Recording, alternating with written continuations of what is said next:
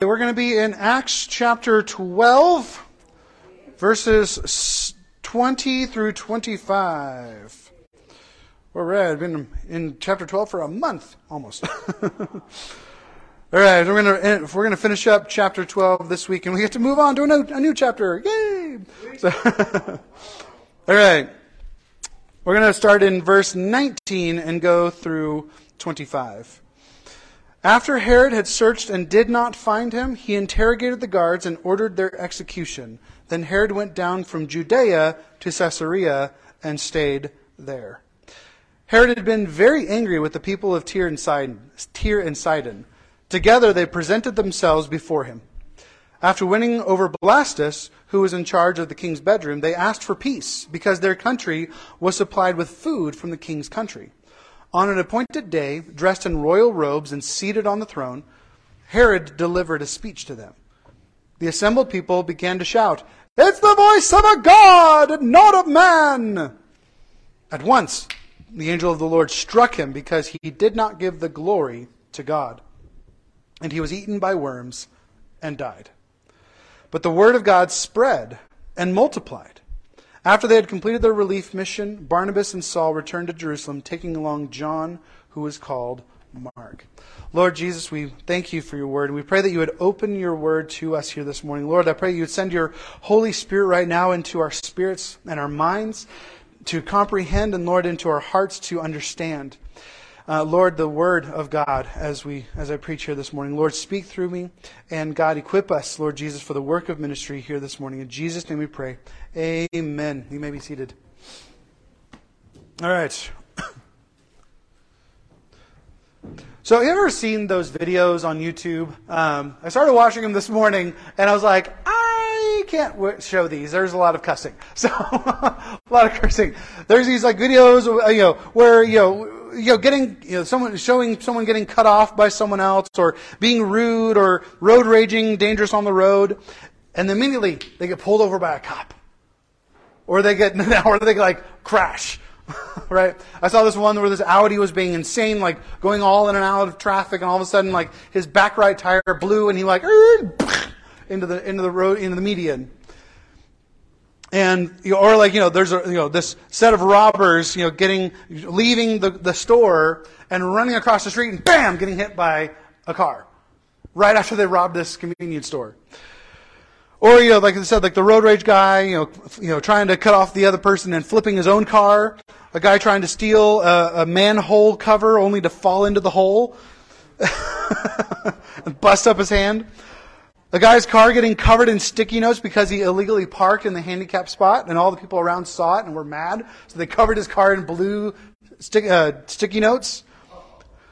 When I see someone driving stupid, speeding like crazy, or being super just reckless and ridiculous on the road, I'm just like, where is a cop when you need one? And sometimes I get the joy of seeing it. I'm like, as the world likes to call it, instant karma is what they like to call it. But sometimes I really love and enjoy seeing justice being served. And I think there's a lot of us that are in that field, where there's evil being done, where there's wrong being performed, when there is just wickedness and destruction happening. We want to see justice. We want to see an end to the evil, right? That's why a lot of people do have a concealed carry, right? That's why a lot of people will carry firearms around with them, is to help in the case of something crazy, like at Walmart going down, or at the mall, something nuts going down. It's one of those things. It's like I hope I never have to use it type deals. But we love seeing justice served. We love seeing vindication and evils and wrongs being vindicated. And this is what we're seeing in our passage here today. We're seeing vindication. We're seeing justice. These things, the death of Herod and the expansion of the gospel, all of these things bring relief to the victims and their families. We can feel mournful for people who do wrong and choose to do the wrong and ruin their lives, such as Herod. God is just. And no one and nothing is beyond the justice of God in the world. No ruler, no authority, no hoodlum. No one is too great or too small for God not to see what they've done. And they're also not too far gone to see the Lord, to experience His grace and His mercy, if they will receive it. And this is where we see, this is where the wrath of God is found, but it's also, like I said, where the mercy of God is found. Because God says, vengeance is mine, I will repay, says the Lord. If we do wrong, there are still physical, practical, worldly consequences. You do something dumb, you get put in jail, or you get a ticket. You go in speed, you get ticketed. You drink and drive, you get ticketed, license taken away, car taken away. You know this, right? You do something dumb. There are physical, worldly consequences, and oftentimes in our spirit, in our conscience is seared by our wrongdoing. But when we throw ourselves upon Christ, when we give Him glory, He has mercy. He has grace. And in Christ, we are, like we said, we are all new creations. If you are in Christ, you are a new creation. The old, I love this word, has, past tense, passed. The new has come. When Jesus sees you, He sees Christ. I'm sorry, when the Father sees you, He sees Christ. The entire record of, Colossians 1 says, the entire debt against you has been nailed to the cross, has been crucified with Christ. Even the paper that all of your transgressions were written upon was nailed to Jesus. There's no more paper to Christ to write any more transgressions or sins on.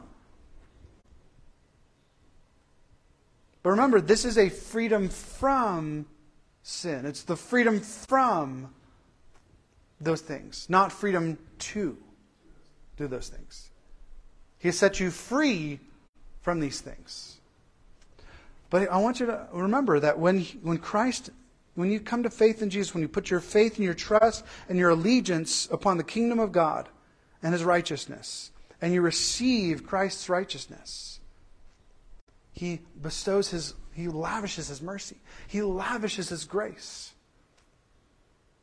So even if we do something stupid, which we often do, right? Amen. We're still growing. We're changing our minds. We're being transformed by the renewing of our mind, right? That He is inviting us to the table because He already forgave that sin 2,000 years ago. And so it's not that we're asking God for forgiveness. We're thanking Him for His forgiveness. And we're receiving the change of mind. We're receiving and engaging and walking by His Holy Spirit so that we don't do that stupid thing again. We have the freedom to grow in righteousness and grow in godly living. He saves us from perishing under His wrath and gives us eternal life. And this is why so many people have problems with the gospel. This is why it's so offensive, both to the religious and to the worldly. Because the religious think that you have to do something in order to gain righteousness, in order to gain God's forgiveness, in order to gain God's mercy. We have to apply the grace of God by asking His forgiveness. Versus engaging with Him because of His forgiveness. Drawing near the throne of grace to receive that mercy in a time of need. But here's the thing, because the gospel says that anyone, murderers, rapists, pedophiles, homosexuals, transgenders, anyone, even you, can be saved. Anyone. No one is too far gone. No one is too full of sin. No one has done too much in order that God would not lavish His mercy and grace on them as much, if not more, than He's lavished it on you. Because what does Romans 5 say? Where there is much transgression and sin, there's more grace. His grace abounds even more. Because they need more of it.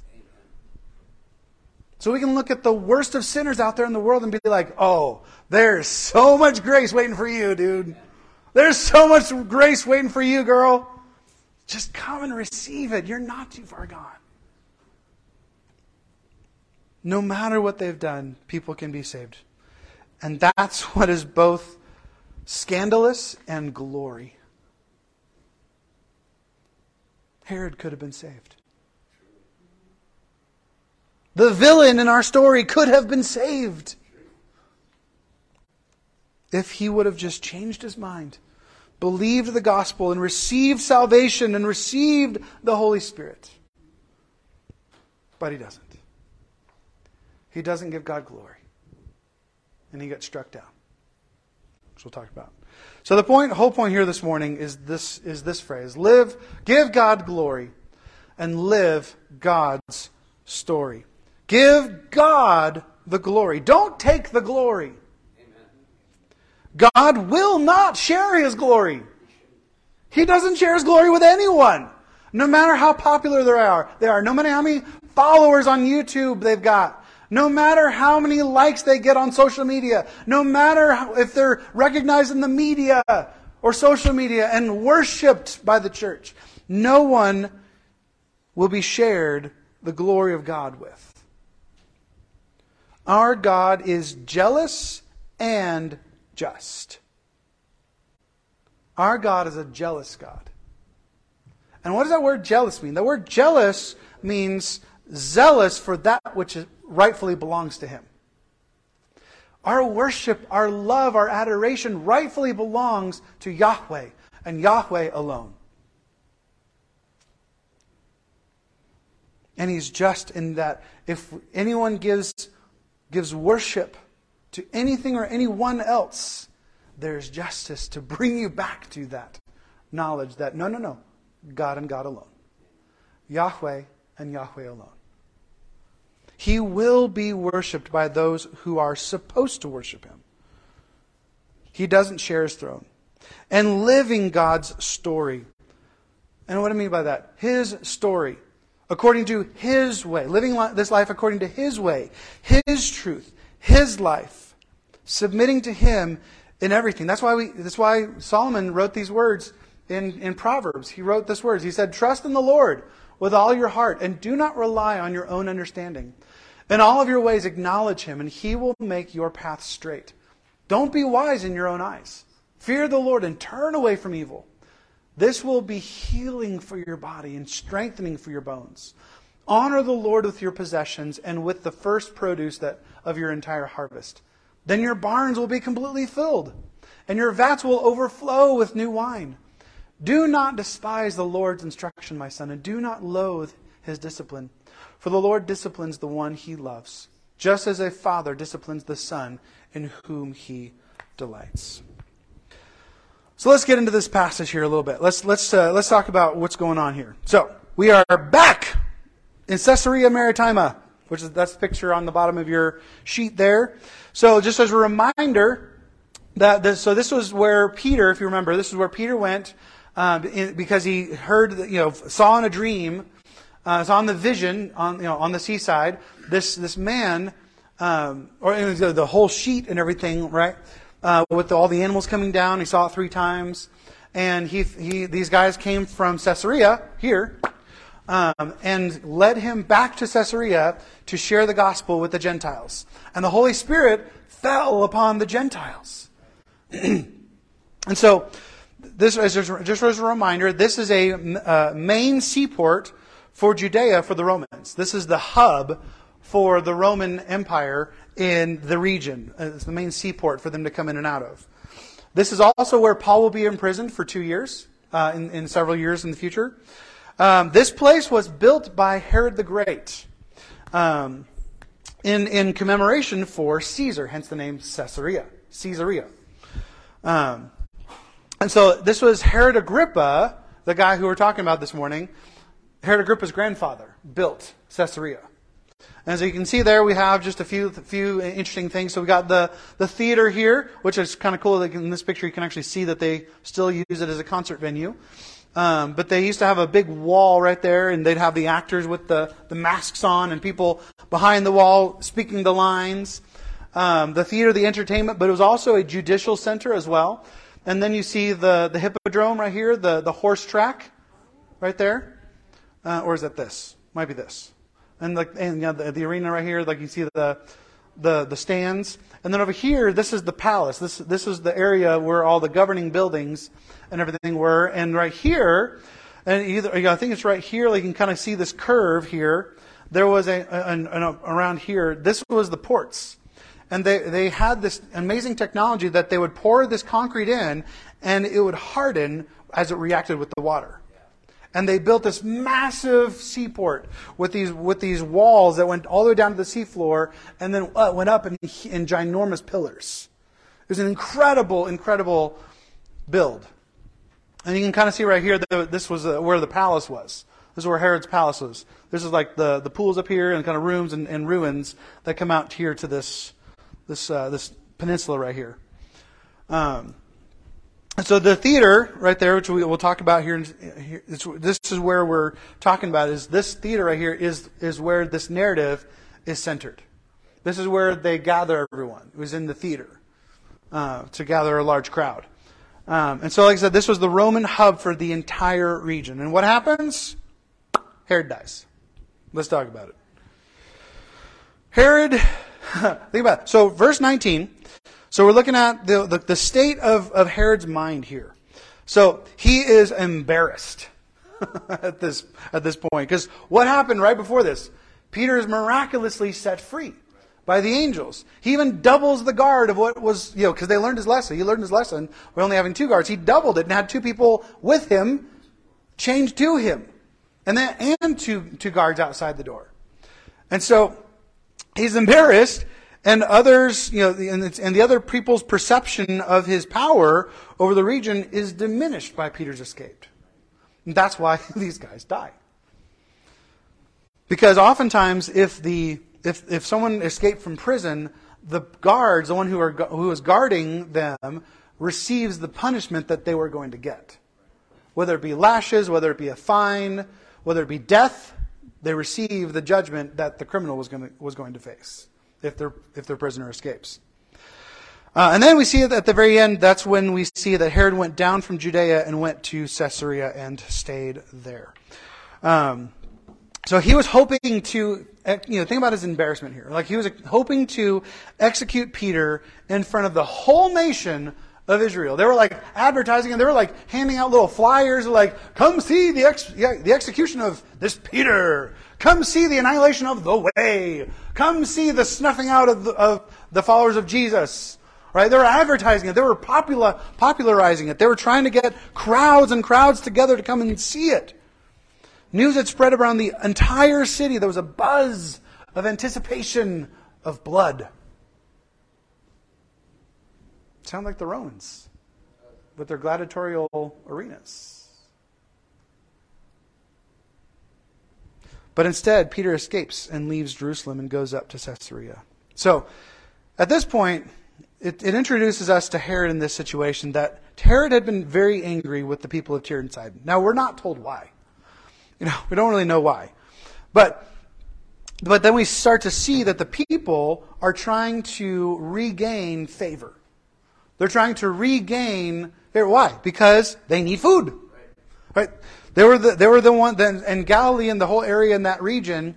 They relied upon, Tyre and Sidon relied upon mainly the corn and the wheat that were grown in that northern region for their food supply. And so the people were trying as hard as they could to come in, and they won over Blastus, who the word here for in charge of the king's bedroom. This is like personal assistant, but also like well beyond a personal assistant. This was someone who was very close personally, business-wise, economically. Just this very close relationship had a lot of influence over Herod because of the trust that he had built with Herod. And then what happens? So then we see Herod brings everyone together, and he, on the appointed day, dressed in royal robes, he is seated on the throne. And this word is actually the word for the bema seat. This is a judgment seat. This is a seat of, basically like he's saying, okay, Tyre and Sidon people, I have come to give you my judgment. which it sounds like it was favorable. And so they're at the theater in Caesarea, and wearing, according to Josephus, he's wearing this, it says robes, but this robe is actually, as Josephus describes it, a robe made wholly of silver, and of a contexture truly wonderful, which shone so brightly in the morning sun that the people hailed him as a god. Upon this the king did not neither rebuke them nor reject their impious flattery. And he describes this scene. Eusebius and Josephus describe the scene where Herod looks up and he sees on a rope, kind of over him, he sees an owl, which is the harbinger or an omen of death. And immediately he is struck with stomach pains, searing stomach pains. And as they actually, so Josephus describes this ailment very vividly, but it's very gross. But so basically, like these stomach pains came from abdominal worms. He was carried away to his palace, probably around that little peninsula area, where he died 5 days later, in excruciating pain. So Jewish tradition is interesting to see this and how and why this story is depicted the way it is in such grave detail. I mean, they could have said that and Herod died, and that's it, and moved on, right? But they didn't. They went on to describe this situation very clearly and very graphically. Why? Because Jewish tradition says that tyrants who used to persecute God's people were consumed by worms. Not just after they died, but that's what killed them. Like, for instance, if you know much about your history, Antiochus Epiphanes IV was the great persecutor during the intertestamental period, which, if you've read a Catholic Bible, is what First and Second Maccabees talks all about. So it's this wrestling between the Jewish people and the Greeks. And there's a time where even they were forcing the Jewish priests to sacrifice pigs on the altar. And the old priests were like, no, absolutely not. We will not desecrate the temple. These new young priests were like, we'll do it. And the old priest he went and grabbed the sword from one of the Greek soldiers, killed the Greek soldiers, and then went and killed the young priests who were about to offer the sacrifice. And thus began the Maccabean revolt, which then led to the independence of Israel 3 years later to the day. And then eventually Antiochus, who was the Greek emperor at the time, who persecuted the Jewish people, was consumed by worms and died. And so this tradition of if you persecute God's people, you will be eaten by worms is very clear in this passage. But who were God's people that he's persecuting? It wasn't the Jews. It was the church. Who had he just killed and was about to kill at the Passover? The leaders of the church. God's people. So what is Luke trying to say here? That the church is the new Israel. The church is the people, the inherited, the heirs of the promise of Abraham. We are the people of God. We are God's people. You mess with us, you get the worms. Is that the horn?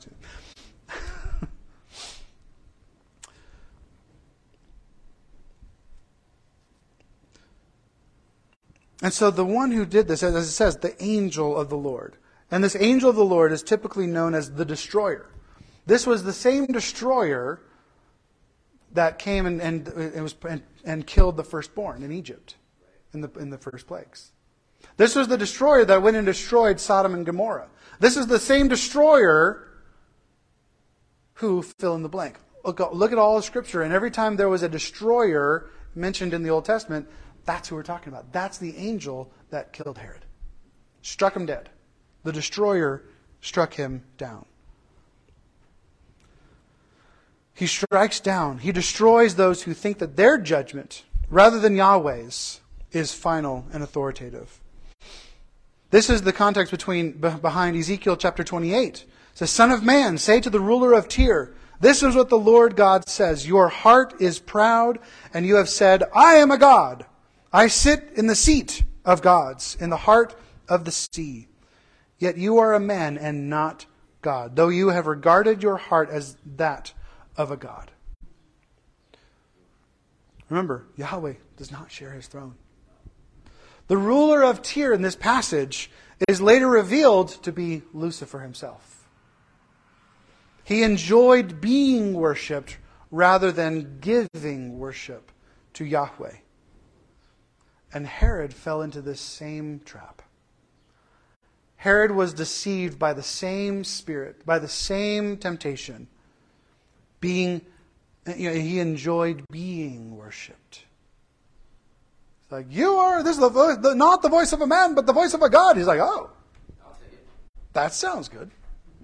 I like that. Brush off my silver here. Brush off my silver here. Look at me.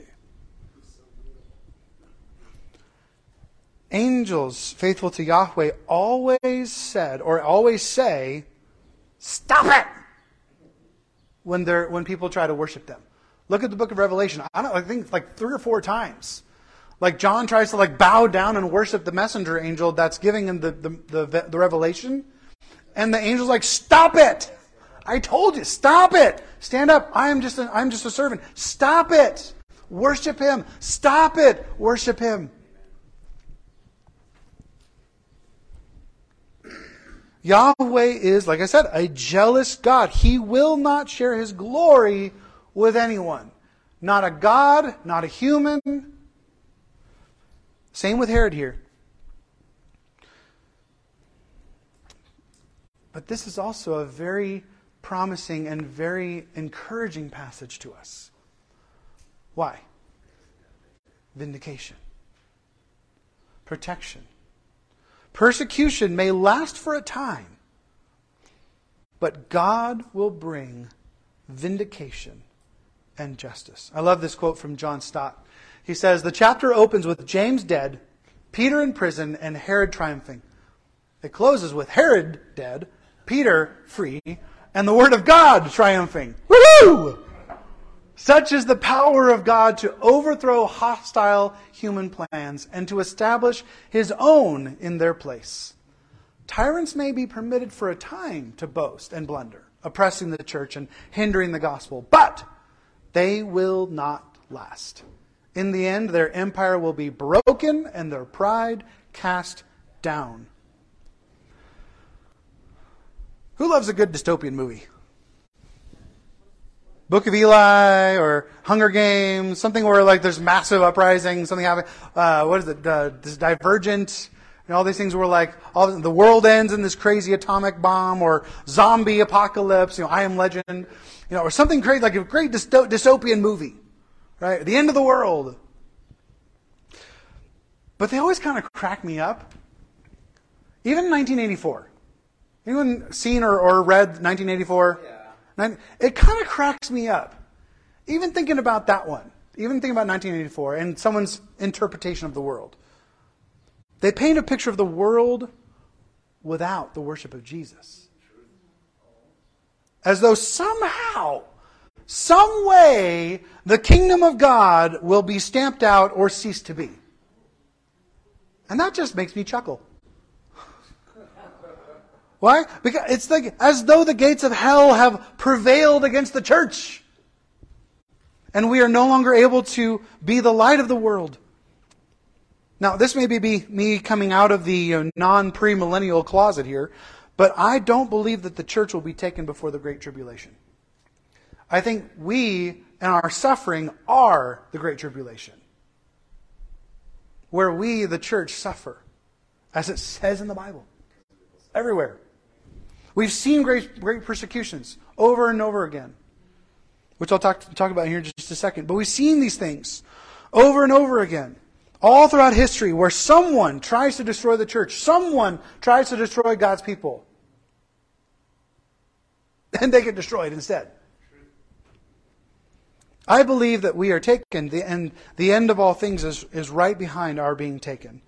There is no dystopian fallout future without the church being God's hope in the world. That's our purpose. To be God's hope in the world. God will bring justice and an end to those who persecute and oppress the church. Every time.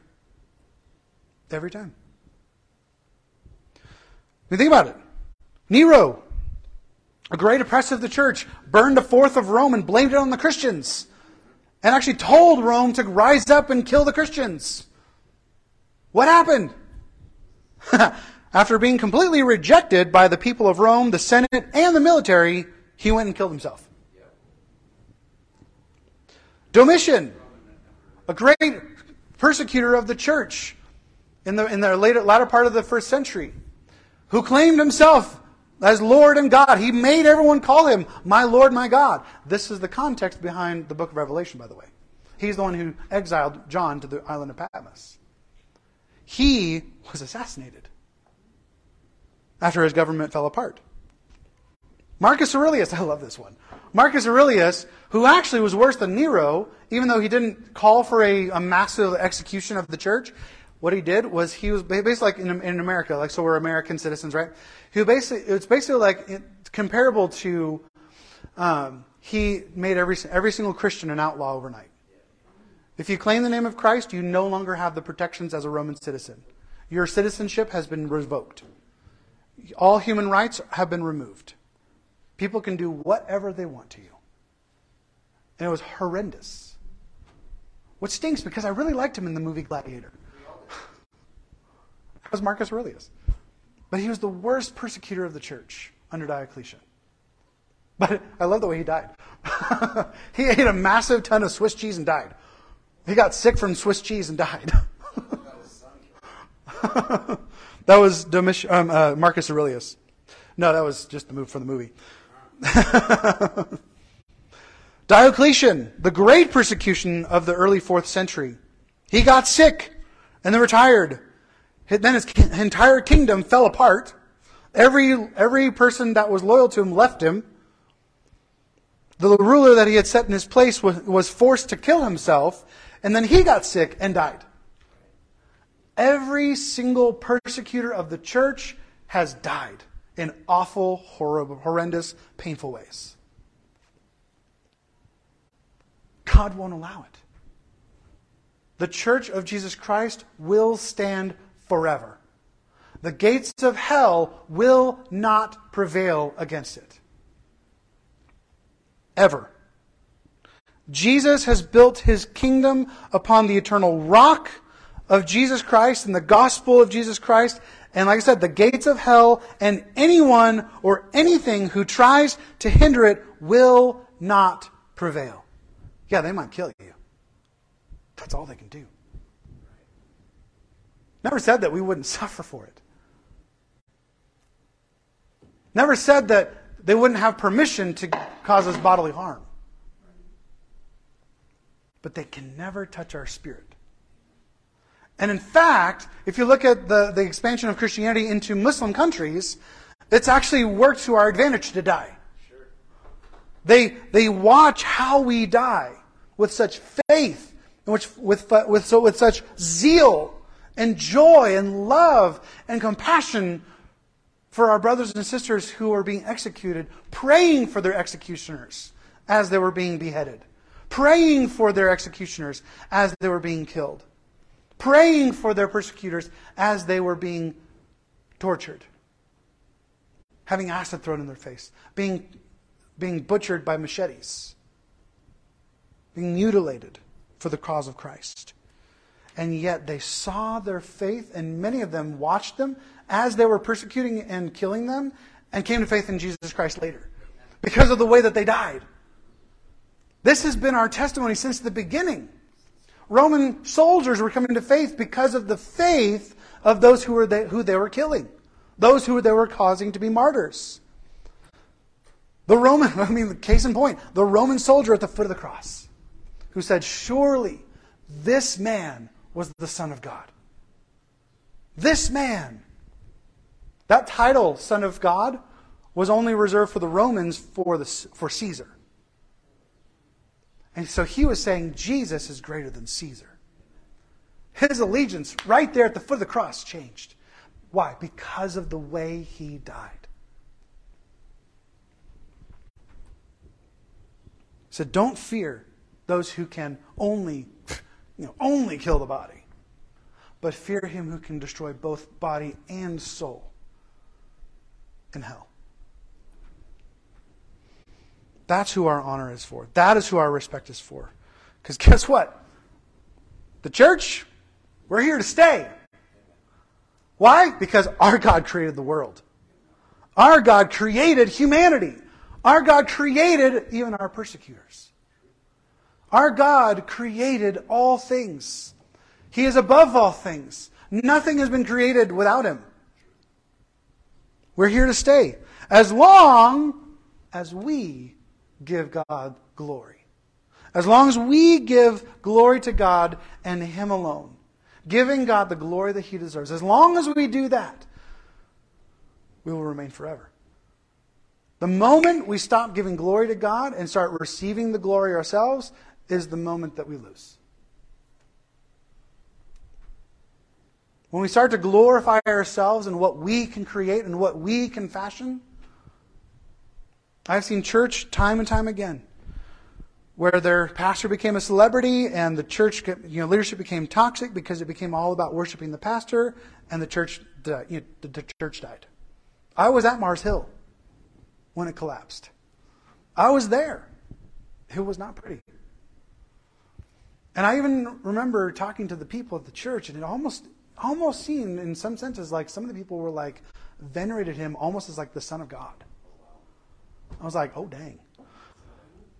It wasn't that the church was bad. It was just like some people had just kind of taken it to an unhealthy level.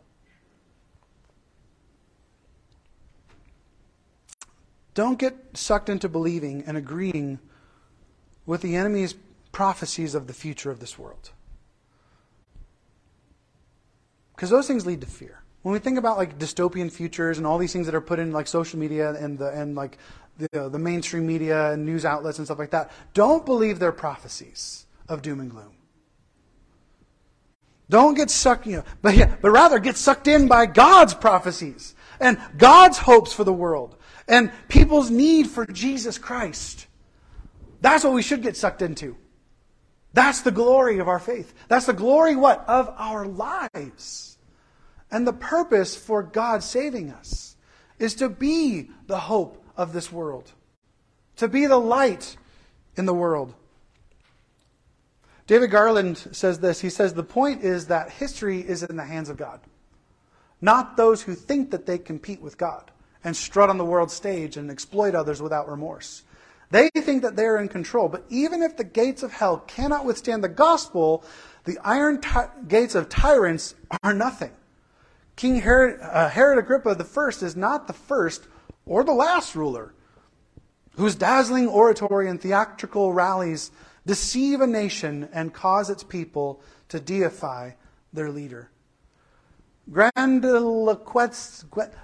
speaking, highfalutin speaking, has a demonic ability to mesmerize the masses and instigate mass destruction. That is why the gospel is not based on eloquence and human wisdom or persuasive words that glorify the speaker rather than point to the cross. This can be found in 1 Corinthians 2. What he's talking about. We need to resist the temptation to venerate anyone, including me, guys, including me, to a level too high for their humanity. Even Paul tells us that God doesn't show partiality. Galatians 2 verse 6 says, now from those recognized as important, well, what they once were makes no difference to me. God does not show favoritism. They added nothing to me. The other way of saying this, that God does not show favoritism, is that it says that God is not a respecter of persons. Or as it literally says, God does not receive the face of man, is the context behind that. God is not impressed by you. God is not impressed by me. God is not impressed by the works that we can do. What does it say? All righteousness that we can give him is like filthy rags. It's actually literally menstruation cloths. That's what the word means. That's what our righteousness, anything outside of our faith in Jesus, anything that we can try to give him is worth. It's not about our works. It's not about what we can give God. Paul even says, for God is not worshipped or not served by human hands as though he needed anything. For he gave to man life and breath and all things. He doesn't need you, he wants you. He fills you. He desires you. He loves you. He empowers you. He gives you authority. He gives you grace. He gives you strength. He gives you confidence. Why? Because he loves you, because he chose to. Because he is God and you are not. So you must be the receiver of all things. In order to what? To then give all things to others. And that's the whole glory of the church. That's the reason for I said over 100 times in just the New Testament why it says one another. Is because he gives us so that we can give to one another. So that we may receive God from each other. We can receive his grace, we can receive his mercy, we can receive his healing, we can receive his strength, we can receive his encouragement. Like what? Building up the body, bearing one another's burdens, forgiving one another, healing one another, praying for one another, encouraging one another, edifying one another. All the one another's of the New Testament. That's why he gave you his Holy Spirit. Is to wield both his love, his encouragement, and his authority in this world. And the gates of hell will not prevail against it. Paul is making the point. Honor and respect people, but don't worship or venerate people in position. God will destroy or humble anything or anyone that we worship above him and him alone. Be it pastors, presidents, parents, bosses, supervisors, celebrities, self. He will destroy everything that we place over him. So what or who is my question here this morning. What or who have you placed yourself under?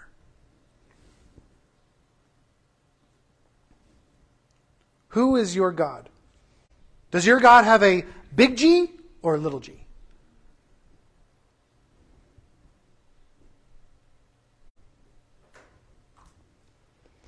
Because here's my two favorite words, right? In all the Bible. But God. And that's how we end our time here, our passage here this morning. But the Word of God, but God spread his gospel and multiplied the church. The Word of God spread and increased. The church of Jesus Christ will indeed succeed, and the gates of hell will not prevail against it. Why? Because he is our God, and we are his people. As long as he is our God, and we submit to him as his people. Those who lash out against the church will be struck down. Like Herod. Herod broke out against the church, and then God broke out against Herod. Peter Wagner, the late scholar, said, when the demonic obstacles are cleared away, the church can grow. Unbelievers are no longer blinded by the God of this age, and they can now hear and respond to the gospel. This is the whole basis for this ministry that I've told you about, called SPAN, the strategic prayer network that we're a part of. It's all, and Peter Wagner is the guy who started all of this, the strategic prayer, wielding the authority of God over the territorial spirits of our land and the world. And this is why he wrote this, because that's the reason why he started doing strategic spiritual warfare, is to free the territory, to free the regions, to free the land from demonic forces. Because when the demonic forces are cleared away, the church can grow. When the demonic forces are cleared away, unbelievers are no longer blinded by that territorial spirit, by the God of this age. And they can now hear clearly and respond to the gospel. That's why we are participating in spiritual warfare in this region. That's why I'm engaging in spiritual warfare. And if you want to come war with me, let me know. I'd love to get you hooked up with SPAN and go and take the class. SPAN, Strategic Prayer Apostolic Network. And this is why we do SPAN. Is so that the gospel can be released across this entire region.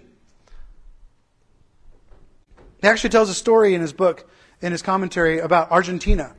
For 3 years, they were doing strategic level spiritual warfare, followed by an 11-day crusade. And it's interesting. The priestess of the death cult, called San La Muerte, the Saint of Death, there's this death cult that promised its worshippers a good death if they would worship this entity, this spiritual entity. And when they were heading down there, so she accidentally lit her bed on fire and burned only 3 things. Her mattress, and the idol that was on the nightstand. Wow. The rest of the house was completely unscathed. Her assignment from the spirit of death had been to resist the evangelism and crusade from happening. And when she failed, the spirit world turned against her and killed her in a gruesome way by being burned alive. She did not have a good death. After this happened, after this whole thing happened and the 11-day crusade happened, the followers of Jesus within this first week doubled in Argentina. And within 2 years, it increased by 500%. The gospel went nuts. And churches were planted all over Argentina. Because Jesus' desire is to deliver people.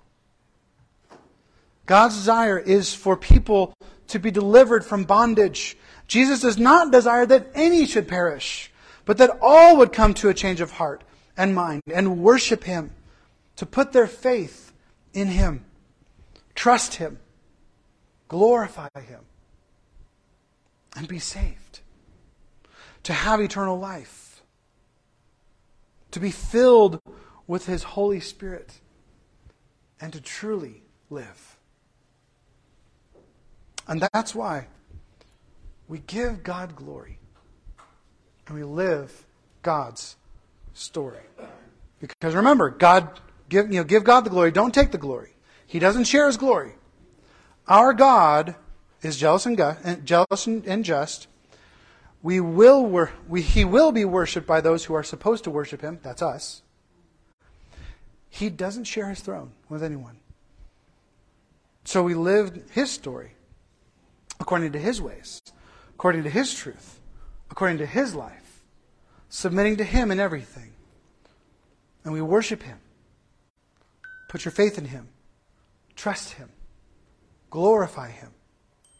So that you may be saved, have eternal life, be filled with His Holy Spirit, and truly live. To live a life fully alive. To live a life that's truly human, the way that God created it to be. Lord, we thank You for Your glory. That You are glorified. Lord, we pray that You are glorified in everything. Through our worship of You, Lord, through our coming together and building up the spiritual house as living stones.